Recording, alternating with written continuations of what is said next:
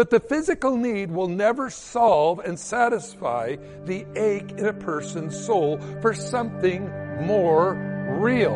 Over the mountains, over the valleys, I hear the calling. It's time. It's time. It's time. Welcome to It's Time, the daily Bible teaching program of Mike Kessler, pastor of the River Christian Fellowship in Twin Falls, Idaho. Today, we're going through his series called Close Encounters with Jesus. So, get ready to follow along in your Bible as we join Pastor Mike. It's time these wounds to heal. Over the mountains and over the valleys, I hear the calling. It's time. If you have your Bible, I'd like to invite you to open them to the book of John, chapter 4. John 4. What I'm going to do is a little mini-series called Close Encounters with Jesus. And I can't think of anything to start this off probably any greater than John chapter 4, the woman at the well. And because this is such a unique picture of God's love that transcends really the prejudices sometimes that people can have, I believe that's why this particular story in this book is so wonderful. And again, we'll be looking at the close encounters that Jesus had with different people throughout his ministry there in Israel. Now, and you know, this is like I say, when we look at this story today in the Bible, and many of the other stories where Jesus interacted with people and how he did it, he took where they were at and he then used that to bring about the gospel message. Let's pray. Father, as we go to your word now, may your Holy Spirit speak to us, give us your wisdom, your understanding, and Holy Spirit, may you now come.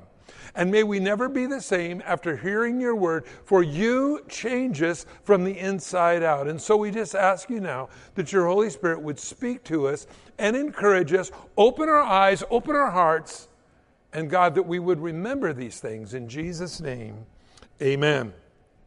Well, we remember in John chapter 3, this is that great place in the Bible where John 3:16 is found. For God so loved the world that he sent his only begotten Son, so whosoever would believe in him would not perish, but have everlasting life. And this was also said to a man who was a religious leader of the day, a man named Nicodemus. And he came, the Bible says, to Jesus by night. Maybe he was too embarrassed to come in the daytime, I don't know. But whatever it was, he started inquiring to him about the kingdom of heaven. And Jesus said, marvel not that I say to you, you must be born again. Now this really confused Nicodemus because Nicodemus was a religious leader, yet he didn't understand some of the simplistic things about the gospel because it isn't religion, it's a relationship with God. And this is one of the things you're always going to find that Jesus was always trying to correct as he would minister to people. People love to come to God in mechanics, saying, look what I did, okay, now God, now you do something. Rather than coming to God as a child and God as a father ministering to us. And so we remember Jesus said, you must be born of the Spirit. How do we become born of the Spirit? Well, we ask to become born of the Spirit. What was lost in the Garden of Eden when man would come and walk with, God would come and walk with man in the cool of the evening? Fellowship with God. That's what God wanted. That's what God still wants. And so what has broken that is sin. But man's attempt to replace that relationship, we find oftentimes, is through the mechanics of religion. That's the do's and don'ts. Look at all the things I did. See, God, how worthy I am for you to do something for me. And God says, I just want to love you. Well, that's what we find here in John chapter 4, verse 1. Therefore, when the Lord knew that the Pharisee had heard that Jesus had made more disciples than John, the Bible here tells us that Jesus didn't baptize anyone but his disciples, he left Judea and departed again to the Galilee. Now, it's funny to me, if you look at this, that Jesus has got a thriving ministry going there he decides then to leave. God does that a lot of times. Why is that? Because he causes us to rely on him. Well, the Bible says, but he needed to go through Samaria, and he came to the city of Samaria, which is Sychar, which is near the plot of ground which Jacob gave to his son Joseph.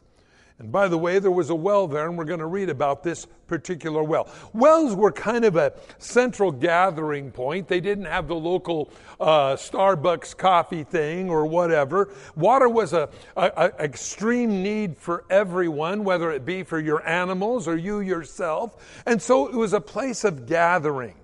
But the problem is, because of the Middle East heat, it is so hot in the middle of the day, no one would really go. You would go to the well either early in the morning or late at night, and everybody would sit around and kind of drink water and talk and fellowship.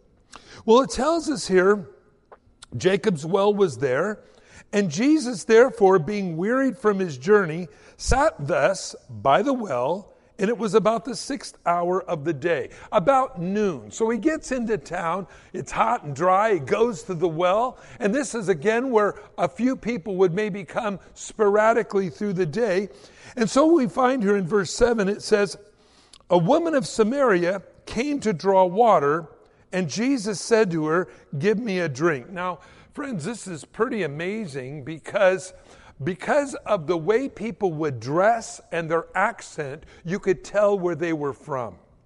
Well, what is cool here is Jesus comes, he's there at the well. Why did he go to the well? Because generally, again, that's where people would socially gather. Jesus was a person that was not scared of people, but he liked to be around people so he could share the gospel. I believe that, again, for all of us, we always need to have an eye for those who need to hear about him. And so he went to this place, the well, and there comes this woman of Samaria, and he says to her, give me a drink. For his disciples had gone away into the city to buy food. And the woman of Samaria said to him, how is it you, being a Jew, ask to drink from me, a Samaritan woman? For Jews have no dealings with the Samaritans. Don't you realize, sir, that there's a prejudice between you and us? Now, where did this prejudice come from? Well, we've talked about this a little bit before, but the Assyrian Empire, when it conquered Israel, because God had warned them, if you get away from my principles, if you get away from loving and serving me, your enemies will come and overrun you. And that's exactly what they did. And what the Assyrian Empire would do is they would transpose and move people around, then they would intermarry, and thus you had a bunch of half-breeds, and that's what the true Jews viewed the Samaritan as, is a bunch of half-breeds. And we don't associate with you because you've mixed yourself with the Gentiles. And the woman knew that. I no doubt believe that this woman, because it was the very first prominent thing that she spoke of, was that of prejudice. She was very concerned that you didn't like me or I shouldn't like you because of something in our past or something in our culture. And so he said, give me a drink. Well, this creates a real issue. And she begins to explain what that is. She says, the woman of Samaria said to him, how is it that you, being a Jew, ask a drink from me, a Samaritan woman? And Jesus said to her, if you knew the gift of God, and who says to you, give me a drink, you would have asked him, and he would have given you living water. Now, I like this, because what Jesus does here is he takes a common need that she had and moves it into a spiritual aspect. Do you realize every day we come around people who have physical needs? But the physical need will never solve and satisfy the ache in a person's soul for something more real. In other words, you can have all the things that there are, but it'll always leave you empty because that is not what you really need. And Jesus, knowing this about this woman and about all of us, addresses that very part. Why is that? Because God's concerned about the eternity. We're always concerned about the temporary. We like to have our needs met immediately. God says, but I've got something greater for you that's going to carry you through the months, through the years, through the decades, and then into eternity. And so the woman said to him, Sir, you have nothing to draw with, and the well is deep. Where then do you get this living water? Jesus is beginning to play with their mind a little bit. I think that's not a bad thing. I think really when we evangelize people, when we try to share the gospel with people, we can begin to ask them questions that sometimes move them out of their comfort zone. Now, first of all, Jesus, being a Jew, asked a Samaritan woman, give me a drink, and yet Jesus has nothing in which to hold the water. He doesn't have any bucket to lower down into the well. He doesn't have a rope. He doesn't have a cup to drink from, which would then imply, I'm willing to drink out of your bucket. I'm willing to drink out of your cup. Now, to me, that's really interesting because since if you really study the true Jewish philosophy concerning prejudice, if you were to go downtown and you're walking along and you have your robe on, and again, the reason men wore robes as well is they didn't have sunblock 95, so they would wear these robes to keep the X-rays, the sun-burning rays off of them. They would walk downtown, and if your coat happened to flip open and touch a Gentile in the marketplace, you would need then to go to the temple and ask for forgiveness because you had contact with a Gentile. Talk about prejudice. That was pretty serious stuff. Well, Jesus says, look, give me a drink. Jesus is indirectly saying, I am willing to share the cup with you. Now, friends, that's pretty radical. That's pretty extreme. And the woman recognizes this. Because, again, he had nothing to draw with. He had no cup to drink from. And yet, he's saying, I would like to drink from the well, that the water that you would bring forth, but I have living water. So, she says, where do you get this living water? I like that. You know, it's always good to sometimes pose a question to somebody that is settled in where they're at, that knocks them out of their comfort zone. You'll always find that sometimes in different conversations. You'll be in this place, and then God will come along and ask you a question. Now notice it says, if we go back here to the first part, it said, but he needed to go through Samaria. Why did Jesus need to go through Samaria? It's out of the way. But Jesus had a close encounter for this woman that would change her life. First of all, I believe for a true person who loves Jesus, as Jesus did, we must be willing to inconvenience ourselves for the sake of the gospel. In other words, I know what I want to do, but I'm going to do, God, what you want me to do, because that's what really being a true follower of Christ is. A lot of people sometimes want to be ministers. I've always told people, you're either truly called to be a minister if you think you want to be a minister, or you're crazy, one or the other.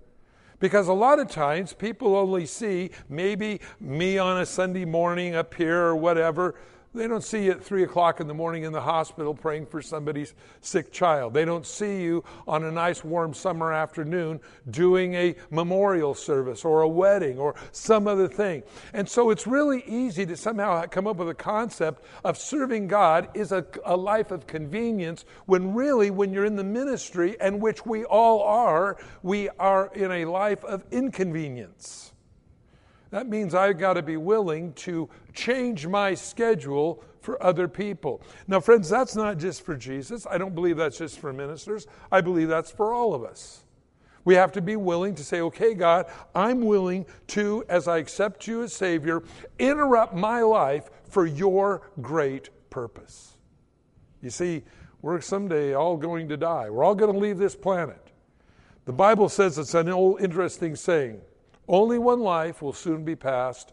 Only what's done for Christ will last. Well, we have to think about that for a minute. Why is that? Because we're going to, as we inconvenience our life, we do something the way Jesus would do it, just as he did for this woman at the well.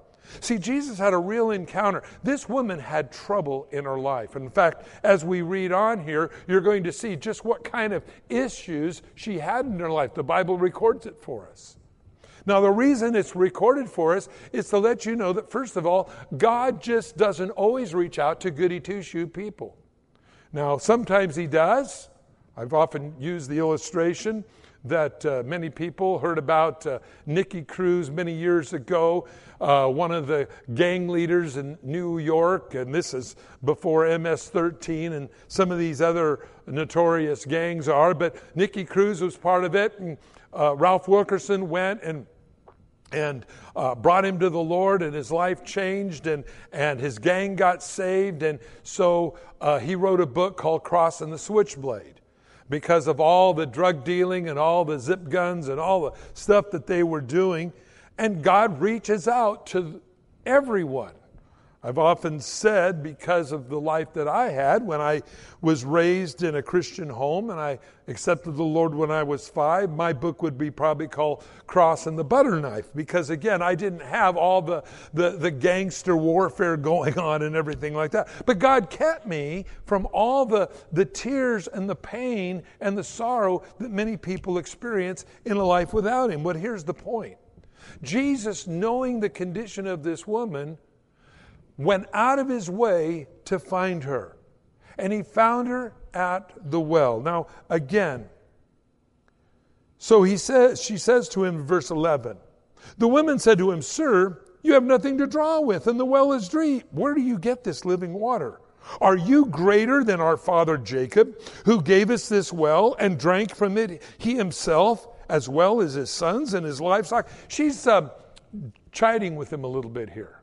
She's kind of miffing him a little bit, saying, are you better than that? Yeah, you're talking about this living water. Is what you're offering better than the water that this our Jacob gave us? And Jesus answered and said to her, whoever drinks of this water will thirst again. But whoever drinks of the water that I shall give him will never thirst. But the water that I shall give him will become in him a fountain of water springing up into everlasting life. And the woman said to him, Sir, give me some of this water that I may not thirst, nor have to come here to draw water anymore. She was looking for a shortcut. And so Jesus said, go call your husband and come here.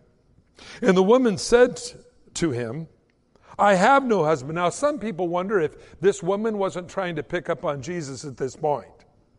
Well, go get your husband. Well, I don't have a husband. Now, if she was flittering her eyes, maybe she was picking up on Jesus. I don't know.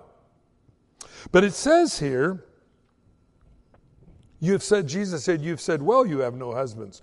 For you have had 5 husbands, and the one you are now living with is not your husband. In that you spoke truly. Wow. Now, this is kind of interesting. A lot of people always perhaps picture this woman as a floozy. She went through husbands like some of us go through boxes of cereal. But the point is, we don't really know what happened to her husbands. This woman could have just been a really bad cook. Maybe killed them all. I don't know. Maybe it was just because of the nature of who she was dating or marrying could be.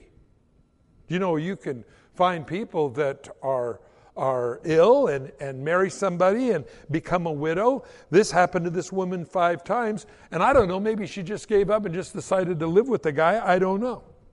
But whatever it was, Jesus said, you've answered truly. You've had 5 husbands, and the one you're currently with is not your own. Now, notice here, the woman said to him, Sir, I perceive you're a prophet. Now, what happens sometimes in conviction, and this I think is really important because as we look at this up close, as Jesus is ministering, sharing with this woman about living water, and you need more in your life than just a physical drink of water. You need something more that's going to carry you. He begins to get in, and he was prompted by the Spirit, I believe, to ask this woman, go get your husband. She says, I don't have a husband. He says, that's right, you've had 5 husbands, and the guy you're with right now, you're not married to. And so she says, whoa, I perceive you're a prophet. And then all of a sudden, now notice, the conversation goes from talking about water, living water, husbands, to a gear change into the spiritual realm. Now you'll find this oftentimes as you share your faith with people. You'll find that you'll have a conversation. You might be talking about anything from traffic tickets to how cold it's been or how hot it's been, till something sparks something, and then it'll move into a spiritual realm.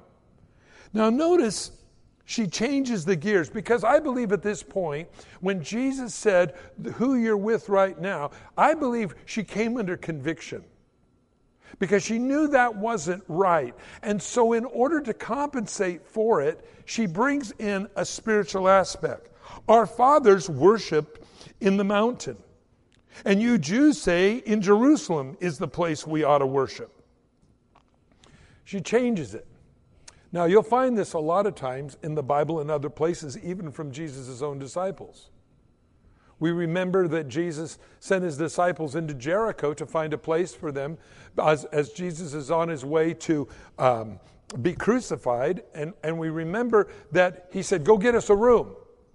So they go into town, they come back, and they said, no one would give us a room. Now, I don't know whether it was just because of who they were, or whether there was maybe a rodeo in town or something, I don't know. They were all, wherever it was, all the rooms were taken. And then we find the 2 disciples of Jesus said, James and John, sons of Zebedee, they were called sons of thunder. We see why. Shall we call fire down and burn them up? Don't you think, I can just see Jesus go, don't you think that's a little extreme? You can't get a motel room, and so you want to call fire down from heaven and burn them up because you can't get a motel room. Yeah, it's a little radical. But I noticed something that they did.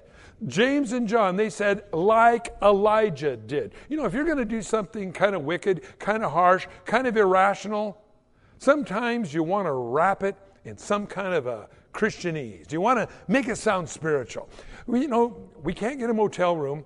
Yeah, they turned us down at the Motel 6. Shall we call fire down from heaven and burn them up like Elijah did? Well, Elijah never called fire down from heaven and burnt people up because he couldn't get a motel room. This woman, same way. She comes under conviction when Jesus says, and who you're with is not your own. She says, well, let's talk about where we worship. Notice Jesus' response. Jesus said to her, woman, believe me, the hour is coming when you will neither on this mountain nor in Jerusalem worship the Father. You worship what you don't know. We know what we worship, for salvation is of the Jews. But the hour is coming, and now is, when true worshipers will worship the Father in spirit and in truth, for the Father is seeking such to worship him. In other words, he's saying that your relationship with God, worship isn't just in one spot, whether Gerizim or whether in Jerusalem, it's where you stand. Thanks for joining us on It's Time, as Pastor Mike teaches verse by verse through the Bible. If you've missed a program or would like to catch up, you can do so by getting it from the It's Time podcast in the iTunes Store, or by downloading it from the It's Time website at theriverchristianfellowship.com. On behalf of Pastor Mike and the rest of us here at the River Christian Fellowship, thanks for listening, and tune in next time for It's Time.